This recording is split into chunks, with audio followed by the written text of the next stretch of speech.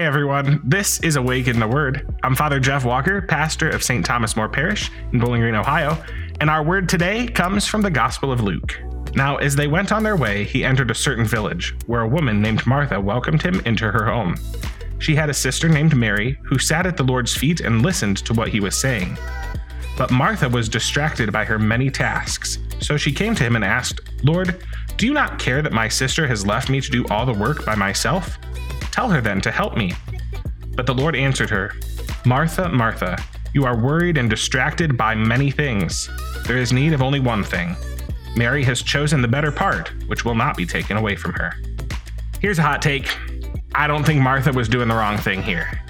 And I don't think Jesus thought so either. He doesn't tell Martha to stop what she's doing. He doesn't say, "Martha, Martha, take it easy and relax, come sit with us, pull up a chair next to Mary." No, I think what Martha was doing was important. Welcoming guests, preparing the food, serving the food and drink. Wouldn't be much of a party without those things. For the record, I don't think Mary's doing the wrong thing either. Martha might think so, but Jesus seems quite content to have her sitting at his feet, listening and learning. He doesn't tell her to get up and help. No. I think Martha and Mary are both doing what they're supposed to be doing. They're both doing the right deed. But this line from T.S. Eliot's Murder in the Cathedral comes to mind. The last temptation is the greatest treason, to do the right deed for the wrong reason. Eliot puts these words in the mouth of St. Thomas Becket shortly before his martyrdom. It's a noble thing to die for faith in Christ, of course, but Eliot wonders if there might have been temptation even in martyrdom. Were Becket's motives pure, free from pride, the desire to be remembered or leave a legacy for the glory of his own name?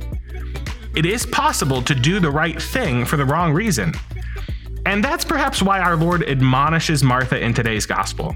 He says that she is worried and anxious about many things. What those many things are, he doesn't say, but we could guess. Maybe she wanted people to think highly of her because the party she was putting on. Maybe she wanted everything to be just perfect so that people would be talking about how delicious the food was or how impeccable her service for weeks to come. But that wasn't the point of the party, was it? The point of the party was an encounter with Jesus. Jesus is the one we ought to aim to please. When we're centered on him, we're not worried and anxious about many things. We're focused on the one thing that's necessary. Let us put aside the many things that bring us anxiety and worry, and no matter what we're doing, in activity or contemplation, in service or in prayer, let us do it all for the glory of God. For Awaken Catholic, I'm Father Jeff Walker. Thank you for tuning in to Awaken the Word. Awaken the Word is made in partnership by Spoke Street Media and Awaken Catholic.